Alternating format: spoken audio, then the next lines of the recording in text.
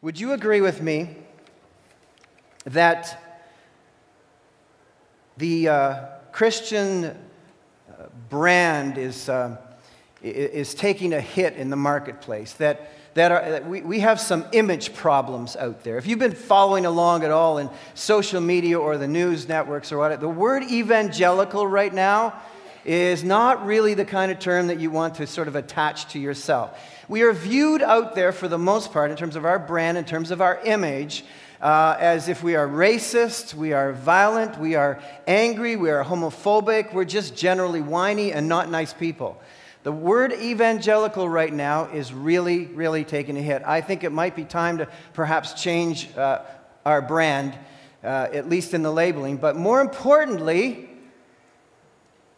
when the world is looking at us like this, maybe we need to take a look at ourselves and ask the question, are we really representing the brand Jesus Christ very well? Because if we have an image problem, if Christians have an image problem, that means that the gospel of Jesus Christ that we're proclaiming has an image problem, and ultimately it means that the Christ who we are representing is going to have an image problem by the fact that he's connected to us. Now, this is not a new problem. It's not like this is just cropped up, this whole idea of Christians having an image problem. In fact, most people love to go to an old statement, an old soundbite by the Prime Minister of India a generation ago by the name of Mahatma Gandhi, who in fact stated this: "I like your Christ. I do not like your Christians. Your Christians are so unlike your Christ." Now that's a stinging indictment of Christianity.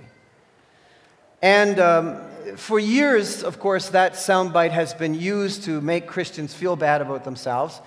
And in some ways, it's fine. We probably deserve it. Although I must quickly say that Mahatma Gandhi wouldn't know a Christian or a true Christian if he fell over one.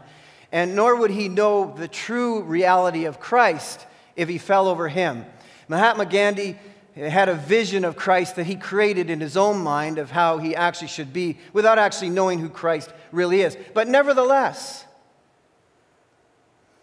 we should take note of what the world is thinking and how we are representing our great God and Savior, the Lord Jesus Christ. We are coming to the conclusion of our series in Hebrews.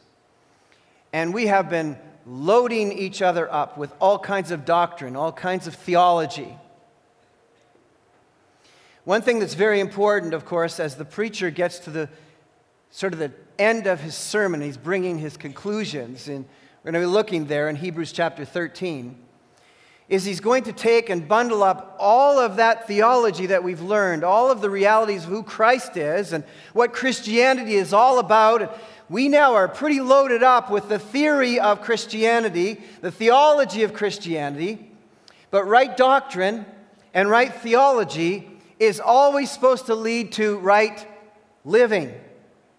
And so as he brings to conclusion, as virtually all of the epistles or all of the letters in the New Testament, they load us up with theology, the reason, what we are supposed to believe, and then at the end of it, it takes us in a journey to the practical, so what, now what, of our theology.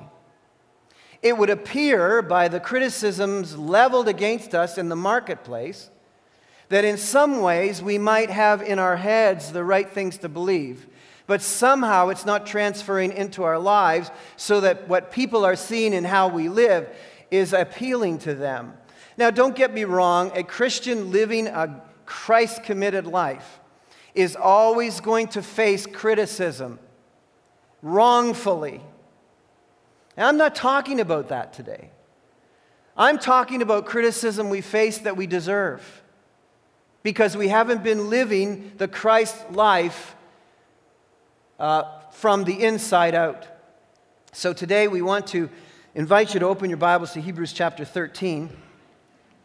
And as we bring this to a conclusion, we've divided the last two chapters in two parts. because it was way too much to consume. It could have been 3 parts or 10 parts, actually, as I've discovered. But we're going to try to do it in 2 parts. So this week and next week. And this week we're looking at living the Christian life inside out. In other words, from inside the church, from inside our hearts to the outside, to outsiders of the faith. What should they see in our lives? At the same time, these are truisms, practical truisms for how we ought to be living the Christian life. And then next week we'll look at living the Christian life on the inside of the church. What should we be doing inside? So, having said that, Hebrews chapter 13, I want to read for you the first 6 verses. Keep on loving each other as brothers. Do not forget to entertain strangers, for by so doing, some people have entertained angels without knowing it. Remember those in prison as if you were their fellow prisoners, and those who are mistreated as if you yourselves were suffering. Marriage should be honored by all, and the marriage bed kept pure. For God will judge the adulterer and all the sexually immoral. Keep your lives free from the love of money, and be content with what you have, because God has said, never will I leave you, never will I forsake you. So we say with confidence, the Lord is my helper. I will not be afraid. What can man do to me? So into this dogpile mess of a world we live in, the Holy Scriptures are inviting us here with a picture of humanity at its very best. Christianity lived authentically is a beautiful, beautiful thing. And so this presentation to us here is to take all of that theology that you know, all of what you know about Christ, and who He is, and what Christianity means, and what Jesus has done for you, and recognizing that the Holy Spirit has now moved into your life and empowered you to live a different way. Here's the way you should live. Here's the way you can live. Here's the way you must live. That's the call here this morning. We are called to transfer God's grace, the free gift of salvation that has been given to us for God's glory, that God might be glorified, might be made manifest in our lives in this self-absorbed world we live, so that they may criticize us for glorifying Christ, and that's fine, but may they not criticize us for our misrepresentation of Him.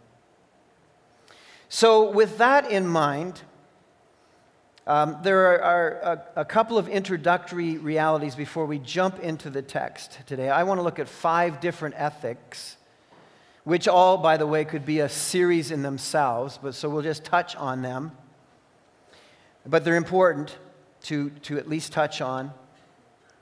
And there are 2 empowering realities. Before we dive into this, there are 2 empowering realities that sort of help us to launch into this with confidence. And the first is this. There's a thread that runs throughout the sermon of the book of Hebrews. First of all, we have investigated those kinds of threads that have run through. And one of them that continues to be a subject that goes through all of the Hebrews is, today, if you hear His voice, do not harden your hearts. There's another thread that runs throughout the book of Hebrews, and that is that the expectation of how to live out this theology is going to be predicated on your connection to the body of Christ.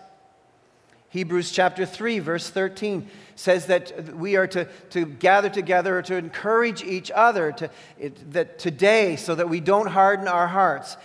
We get over to Hebrews chapter 10, and it says, forsake not the assembling of yourselves together, as some of you are in the habit of doing, but in fact all the more come together as you see the day approaching, that you might stimulate one another to good works and love for one another. And so there's this thread that works its way through that says, this stuff is not easy to do by yourself. Even as you have the empowerment of Christ, you are in a battle with your flesh and with the devil, and you better be soundly connected in community so you can have help, so that people can check out what's going on in your life, and so that when they see you downcast, they can call on you and encourage you so that when you leave the gathering of the people, those on the outside will see the hope that you have and ask you about it, as opposed to you being downcast. So there's simply put, we are called on, and reaching the effectiveness starts by being connected inside firmly to the body of Christ. White-hot worship. Secure in the truth, your place in Christ, connected to believers who are watching out for you, cared for and cared about. Critical to all of this being healthy in your lives. But secondly, so from the inside, this must function in community. But secondly, there's a really huge reason why the preacher of Hebrews at the end of verse 5 pulls out this consistent promise of God. Never will I leave you, and never will I forsake you. The Lord is my helper. I will not be afraid. This stuff is not going to be easy to do, and it certainly can't be done in your own strength. And so the promise here is not only should this be done in concert with community, connected to community, but it has to be done by faith. Christianity is not a make-work project for your self-will. It's not a get better by your own strength kind of idea. Christianity is the real, genuine belief and trust and commitment in a God who says, I will never leave you, I will never forsake you, I will help you, so don't be afraid. It is absolutely imperative that we launch on this from everything that he said in Hebrews is beloved to his congregation. This is by faith. Amen. You need to know that when you are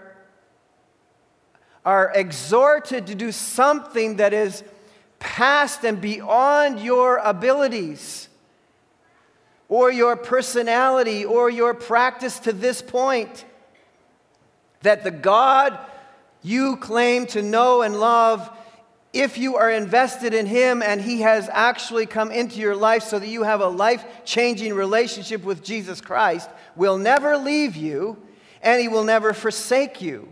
And what that means is when you are embarking upon obeying the Lord, he is going to strengthen you and empower you and help you to do what you would otherwise throw your hands up and say, I can't do this. But by the same token, when you become tempted to rebel against the Lord, he is also there. You can walk away from this community. You can get away from this congregation and go and hide in a corner somewhere and think, well, I'm away from everybody so they don't know how I'm living. But I'm telling you what, you're taking Jesus with you everywhere you go. I will never leave you. I will never forsake you. Jesus comes with you. And that's both a motivating reality and also a warning reality. Jesus will help you, but Jesus is also looking over your shoulder. So think about how you're living. So we, by faith, believe in his accompanying presence to strengthen us and his enduring help. And he says at the end of it, what can man do to me? Plenty. Man can do plenty to me, right?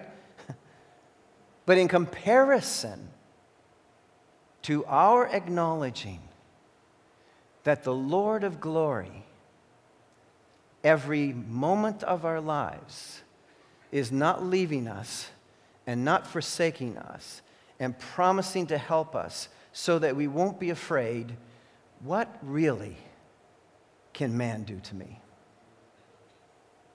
So with that, we launch into some truth about how Jesus is able to help us make a difference in our life and live differently when we are outside of the church and when we leave the theological lecture hall.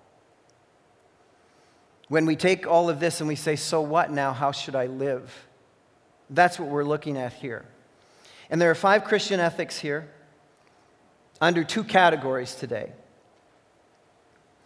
I'm going to give more attention, I'm going to watch the clock carefully, more attention to the 4th and the 5th ethic today. So you may be frustrated with how fast we go through the first 3, but they're not really hard to understand, and I think it's pretty obvious. From a right relationship with Christ and right doctrine comes right living. If you want to get in line with the gospel, then he tells us here how we're supposed to live. And the first is this. The first category is through heart-expanding care for others. As Christians, we're to be specialists in expanding our hearts, as God expands our hearts to care for others. And the first 3 verses are really talking about that. They're not surprises to us, but they may be areas in which we're lagging or not paying attention or avoiding. And so I bring them to your attention again because he has. First of all, we're to keep on loving each other. We're to keep on loving each other as brothers.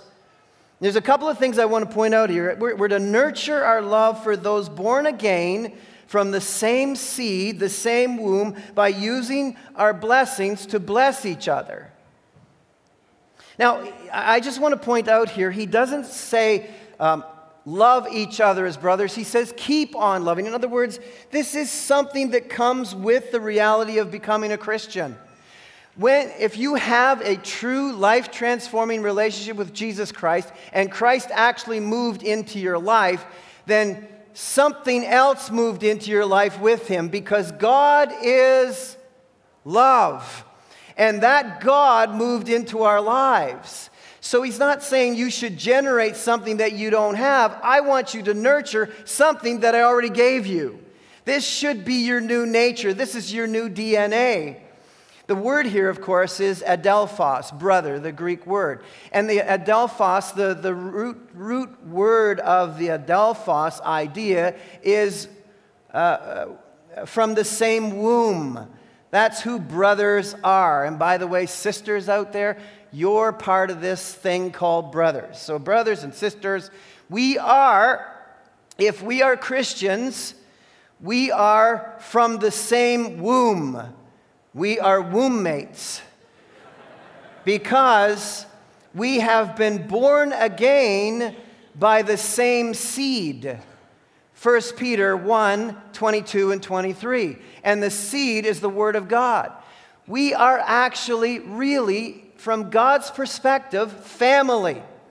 We are the global family. It has nothing to do with nationality, nothing to do with race, creed, tongue, any of that stuff. It has everything to do with the fact that if you are a follower of the Lord Jesus Christ, you have been born again, your DNA is divine, and you are now, therefore, of the same womb. We are brothers and sisters. Really, brothers and sisters. We really are. And therefore, we are called upon to keep loving as brothers and sisters should. This love is the new actual natural feeling that we should have for one another.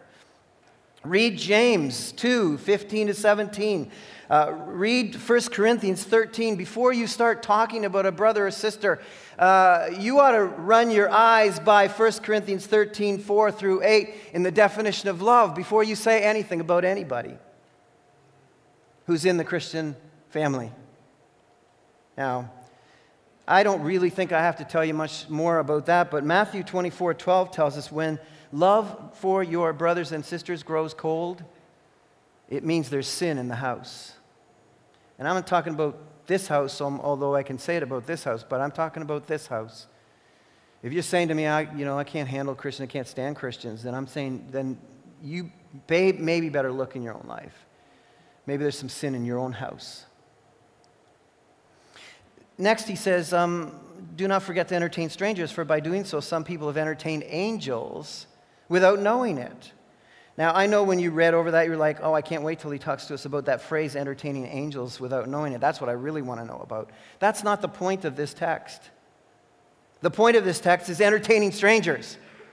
Don't let your eyes run to that so quickly. Entertaining strangers. Of course, he had in mind an Old Testament event. Do you know what the preacher of Hebrews was thinking of? What was the Old Testament event he was thinking of? Anybody know? Abraham. Abraham and the 3 visitors, yes? We won't take the time. Genesis 18, Abraham's sitting there. Sarah and Abraham, they're well past childbearing age. I mean, they're post-menopausal. You know what I'm talking about? They are so far post-menopausal that it's like to the 10th degree. They're not having kids. And God has promised them to have kids. I mean, he's 99, she's 89 or whatever. It's like, it's not happening for us. And there he is sitting in his tent on a hot day, and 3 people show up. And I don't know about you, but if I'm Abraham, I'm there pouting, saying, God's not fulfilling his promise. These 3 people are walking by. Get your own food. Get your own shelter. I don't need any. But no, he jumps to his feet and brings them to, and basically says to them, can I have the honor of serving you? And gives them food and gives them drink and gives them shelter. He doesn't even know who they are. It just so happens that we find out that he's entertaining the Lord and 2 angels. And they changed his life. The Lord changed his life at that moment, advancing the cause of God in his life. So the point is here, an act of ministry to this stranger is like an act to Jesus himself. Go out of your way to be hospitable to people in need. You never know how far-reaching the effects will be. You might entertain an angel. You might entertain just an average, ordinary person who advances some great cause for Christ, and you were a cog in that wheel. And Jesus, by the way, in Matthew 25:40 says, I want you all to know something like this. Whenever you give a cup of cold water to someone in my name, it's as if you're giving it to me. You know, if Jesus walked in the room this morning, we'd be falling all over ourselves to get to him so we could be the first to ask him to go to lunch with us. We'd be fighting with each other. I'm going to see Jesus. Wouldn't we? We should be clamoring over a stranger, because it's the same as if Jesus walked into the room. At least that's how I read the Bible. And then he says to us, remember those in prison as if you were fellow prisoners, and those who mistreated as if you yourselves were suffering. Get good at putting your heart and feelings in the messy places of others. This is holy empathy. This new life in Christ will give you the raw material of empathy, and nurture it. Remember those in prison. Look, this was a time of great persecution in this congregation. They were thinking about bailing. Why were they thinking about it? Because many of them were possibly going to lose their job. They were going to lose their livelihood. Many of them were looking at the prospects of being thrown in prison. They needed to know that the authentic reality of Christ in the congregation was going to step forward and take care of their family. That they needed to know that if they stood faithful for Christ and were hauled off to prison, that the congregation wouldn't abandon the care of their family. And beloved, you know, we've been living in sweet times, but those times are coming to an abrupt close. These kinds of things are going to become more and more critical to us as the years go by. We're going to have to depend on the love we have for each other more than we have ever had to depend on it before. We're going to have to know that you've got my back and I've got your back. We're going to have to know that we empathize with each other, and it's as if we were being thrown in prison. The prospects for an easy life were very unlikely for them, and they're going to become less and less, they're going to become more and more unlikely for us as well. Christianity doesn't lift us out of the mess of life. What it does is puts us in a community that loves us and plants us in the center of a big-hearted group of people who care. That's the difference. That's what theology is supposed to do in our lives. That's what an indwelling presence of Jesus is all about. This is the new normal for us. This is not abnormal. We're not looking at this text saying, oh my goodness, this is like world-class Christianity. I'll never reach this. This is normal Christianity. This is the kind that we should be criticized for. If we're to be criticized for anything, let's be criticized for living like this. So, through heart-expanding care of others, robust love, radical hospitality, risk-taking empathy, that's who we are. But then he goes on to 2 other things. Marriage and money. So now I'm going to be stepping. I'm calling these our closest concerns. Through our heart-expanding care, we model the glory of God. But through sin-proofing our closest concerns, marriage and money, I'm just calling them what I think they are. These are our closest concerns, among them at least. We're also to model the glory of God. If our theology means anything, it has to mean something in the very practical reality of our life in our house, in our home, with our family.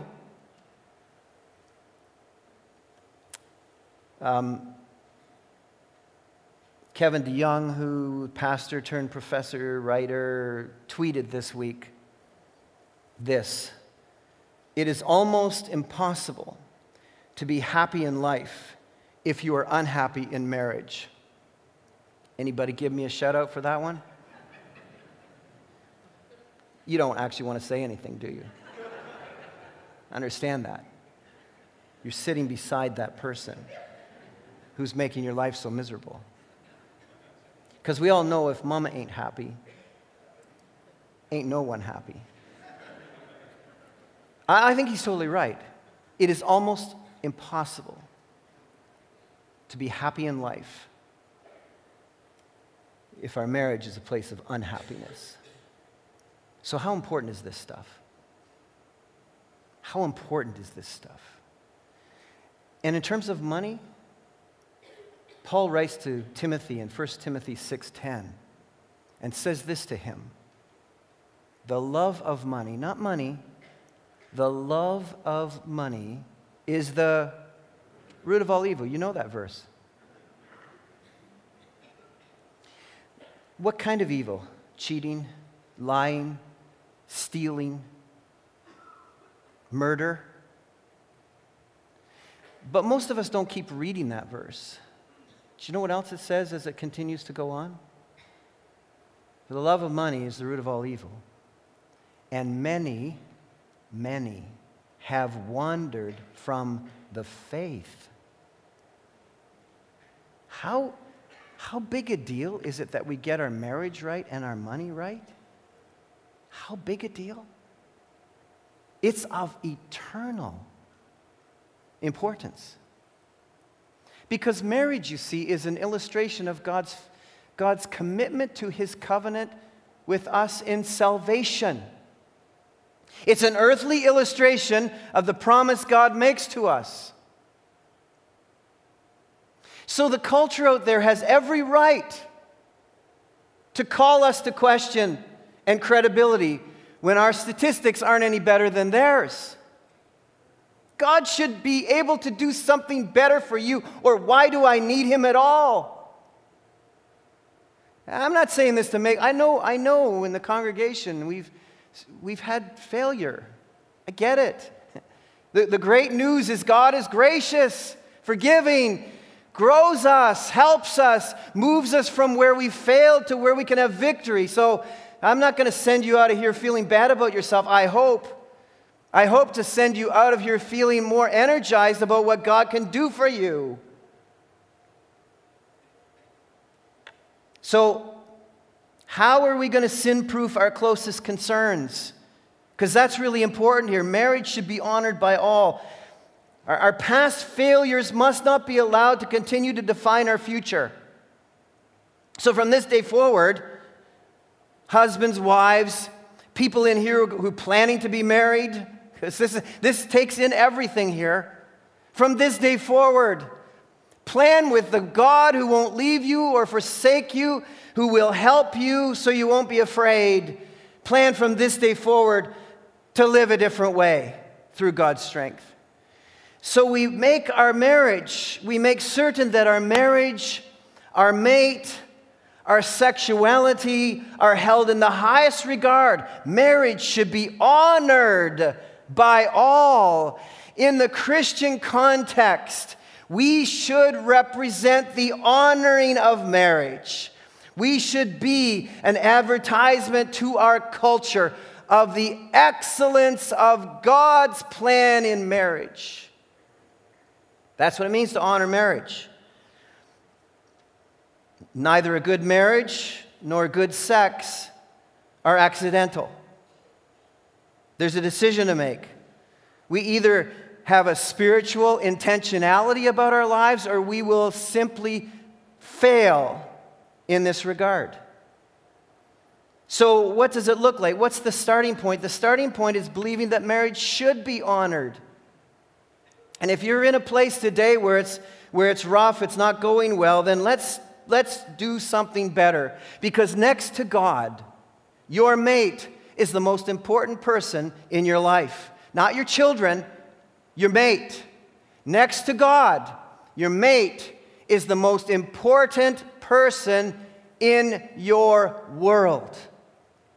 That's what it means to have marriage honored.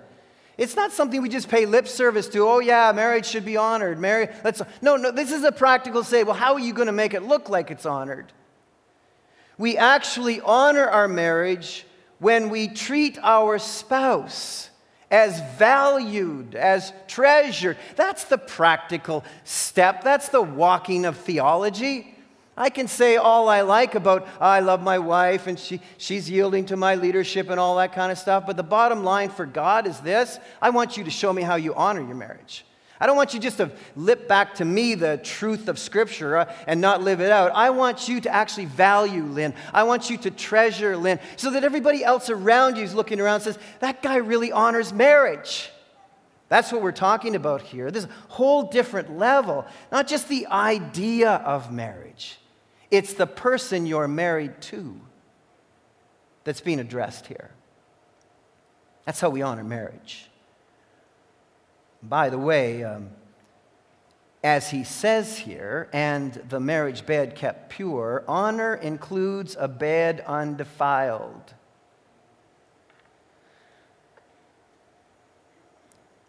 The point that he's making here is all sexuality outside of marriage is a sin.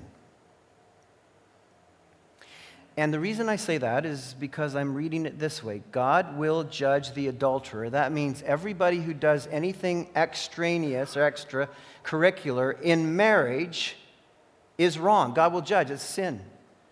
And that goes for adultery. Adultery expands to pornography, which is really called digital adultery. Pornography is digital adultery. And God, it doesn't please God. In fact, God will judge you for that. So stop it. And then he says, and all the sexually immoral. The only way a marriage bed is kept pure, or a future marriage bed is kept pure, is to not practice sex outside of marriage.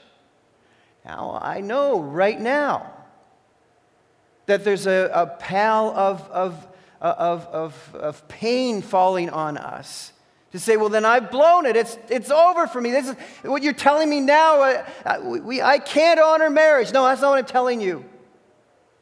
That's not what God's telling you. God never, ever says that what you did yesterday makes it a done deal for you. The simple truth is we have a God who picks us up from where we are. And if we will trust in His grace to forgive and throw ourselves on the mercy of God, He will pick us up and dust us off, because part and parcel of the God who will not leave us or forsake us and will help us, He means exactly what He says. He will help us with the scars that don't seem to heal.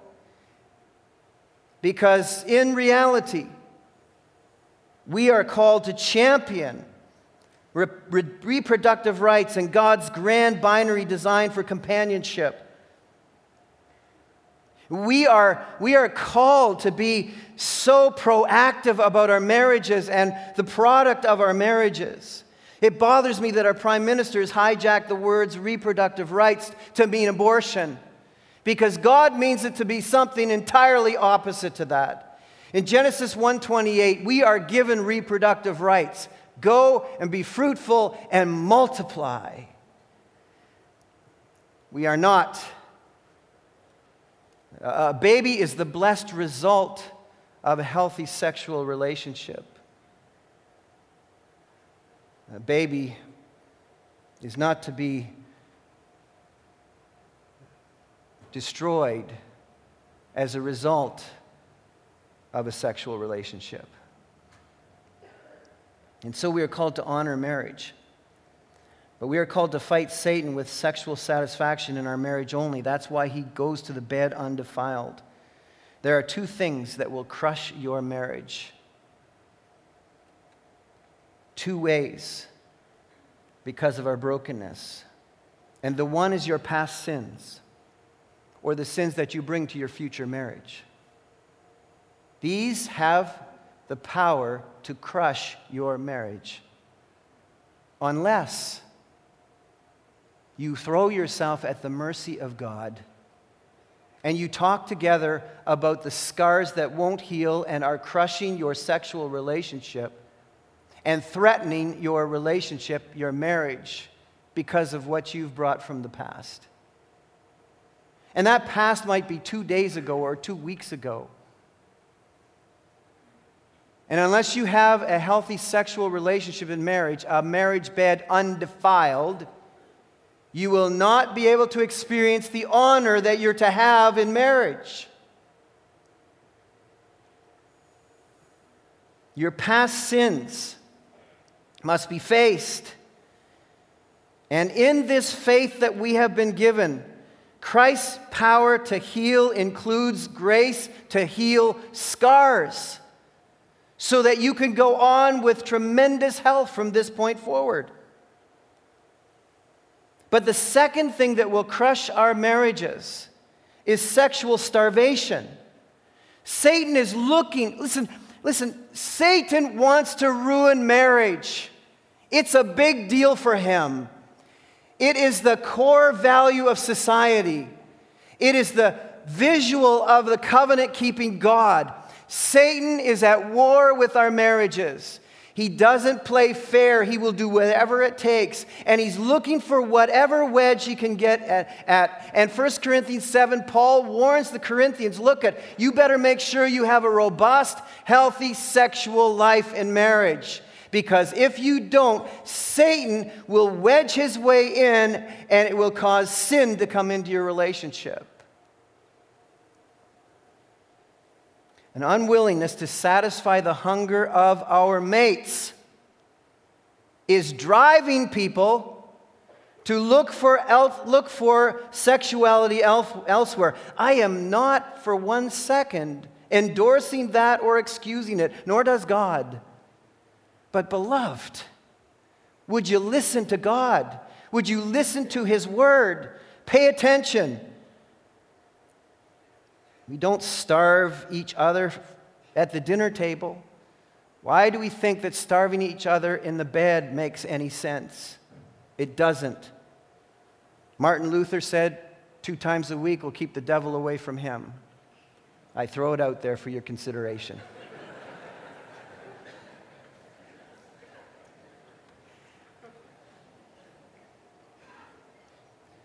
Do not allow the corruption of this world to destroy our marriages. Make your marriage healthy and robust.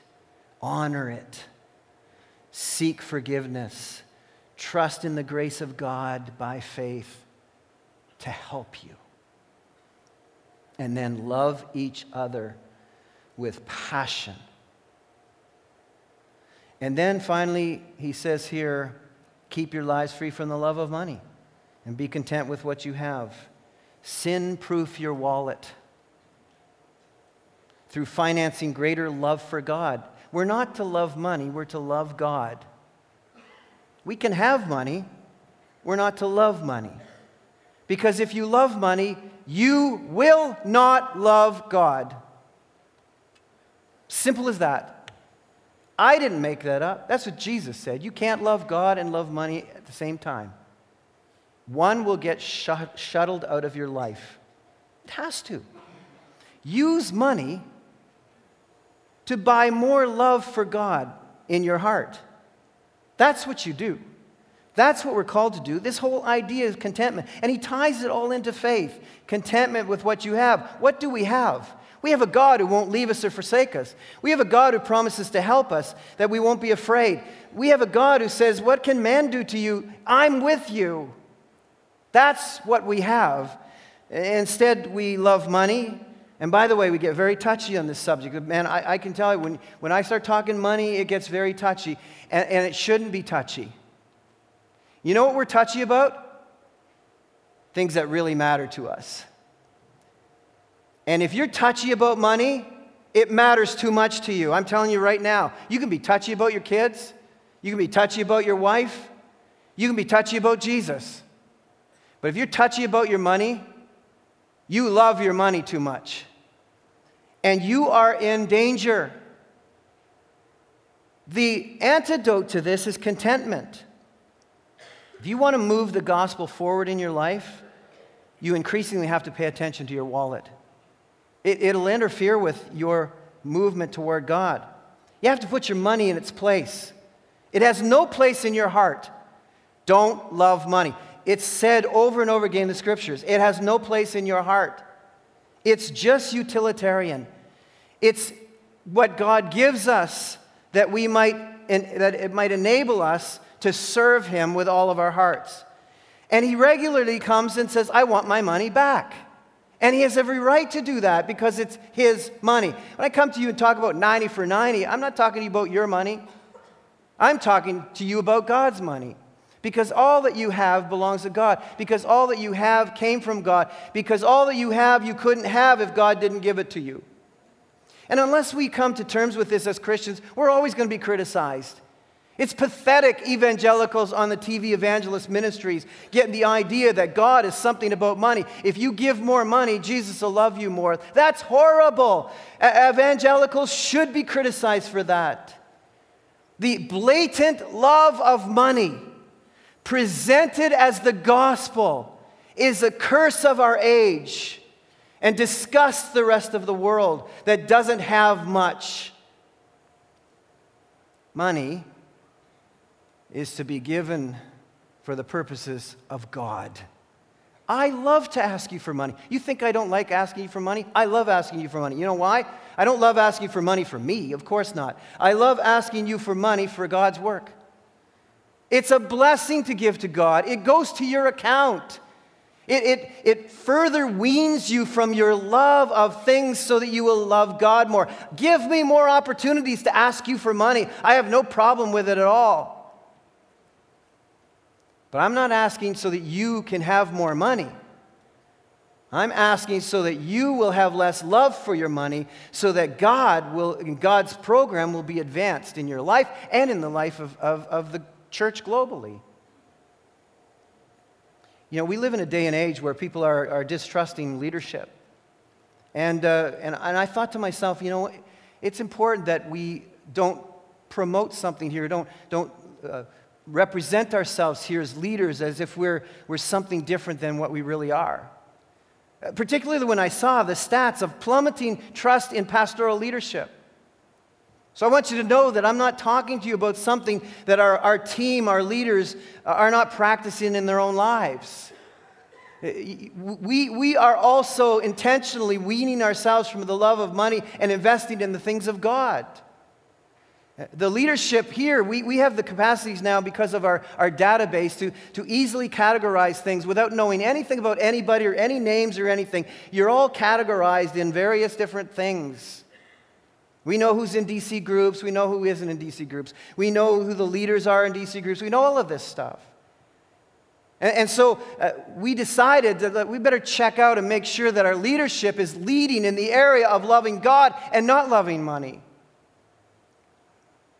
Our DC groups leaders involve pastors, deacons, ministry staff leaders, and a few other ministry leaders. The average annual gift to this church, which doesn't mean it doesn't take into consideration anything else that's invested in the world. The average gift of the pastors, ministry leaders, staff here, deacons, and other leaders is $9,300 a year. That's leadership that is expressing a generosity to the things of God and a starting point of saying, this is what it takes to move and advance the cause of Christ. So leaders here aren't telling you or aren't inviting you. That's the average gift of that group of people. I had the privilege this week of meeting with Phil Gibson brought the new Canadian chair, Canadian director, who's from America, but he's going to look after the Greater Europe Mission Agency here. And we got talking about a lot of things, and we got talking about just the church in the world and the different hearts that are existing. And many of you remember a few years ago when the Olympics, the Summer Olympics, where were they? The Summer Olympics were in Rio, was it? Were they? Was it Rio? Am I losing my mind, or is it? Yes? Yes, the last time. Anyway, they had a big project of reaching, of taking people, Greater Europe Mission, taking people and evangelizing at the Olympics. And there's a group of pastors from Cape Town, Africa, the shanty town of Cape Town, Africa. Anybody ever been there? Okay, I've been there as well, just a couple years ago. This is where Don Sayers ministers, a missionary here. The shanty town of Cape Town is the poorest of poor. I mean, you can't imagine it. You have no idea. A group of pastors there, pastoring in the shanty town, decided that God had laid on their hearts that they should go and minister in this Olympic challenge, this outreach from the shanty town, but they have nothing. And so this John Gilbert's is his name, and his wife came over from the U.S. They had a session with these pastors, and they said, look, we'll teach you how to fundraise, North American style. Nothing wrong with it, but so these guys listened very politely and heard all he said, and they said, you know what, okay, we'll get back to you on the fundraising thing. So they went to their churches. And they told them of the gospel opportunity. These are poorest of poor. And they said, we have nothing, but they said, pastors, we want you to go. We believe in this with all of our hearts. So they went back to the director of GM, and they said, this is what our fundraising plan is. Everybody in our churches have committed to skipping a meal every day for a year, because in some places in the world, they love the gospel more than anything else. They love Christ more than anything else. Skipped a meal every day for a year and produced the tickets to go and evangelize at the Olympics. Brothers and sisters, we have some work to do in North America, in the North American church, in the areas of our marriages, in the areas of money, in the areas of our relationship of care with each other, for each other. So there's all kinds of theology that we've learned, but now it's time to take that theology and have Christ change our lives and our relationships. Let's pray. Father, we come before you, and we ask you today, if you wouldn't do a powerful work in us to embrace the work that you've called us to. You've called us out from a self-absorbed world to live a Christ-driven, sacrificial life. Loving one another, caring for one another, honoring our marriages, not loving our money, but giving our money away that we might love you more. It's in the way. So I pray, oh God, that we would take the responsibility for the practical of what it means to be a blood-bought, Christ-exalting, grace-driven follower of Jesus Christ. I pray in his name, amen. It is very easy to make a practical sermon just something we listen to as well and don't do anything about. So I jotted down a couple of things that I think are important for us.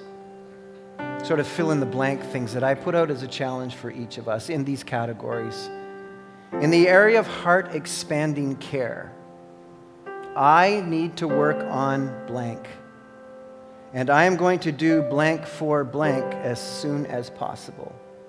A neighbor, a brother, a sister, a co-worker, heart expanding care. In the area of my marriage, I'm going to immediately do blank as an act of honor. And blank as a tactic to sin-proof the sexuality of my marriage. As an act of weaning myself further from the love of money, I will invest blank more dollars per week in the work of God in 2018 over 2017. We'll post these on our website under the sermon notes so that you can jot them down yourself. I put them out as a challenge for me, for you. I'm going to do this challenge. Let God speak to our hearts about the practical of our theology. Do we believe that Christ will never leave us? He will never forsake us. He will help us so we don't have to be afraid to fill in the blanks? Our Father, I thank you for your awesome grace to us, your patience, the fact that you've promised, oh God, to heal us and help us, forgive us, dust us off, pick us up, put us on our feet, and advance the cause of Christ from this day forward in our lives. It's up to us to cooperate with what the Holy Spirit wants to do. And I pray that we would, as a group here, as a congregation, as a company from the same womb, oh God, may we love each other in Jesus' name. Amen.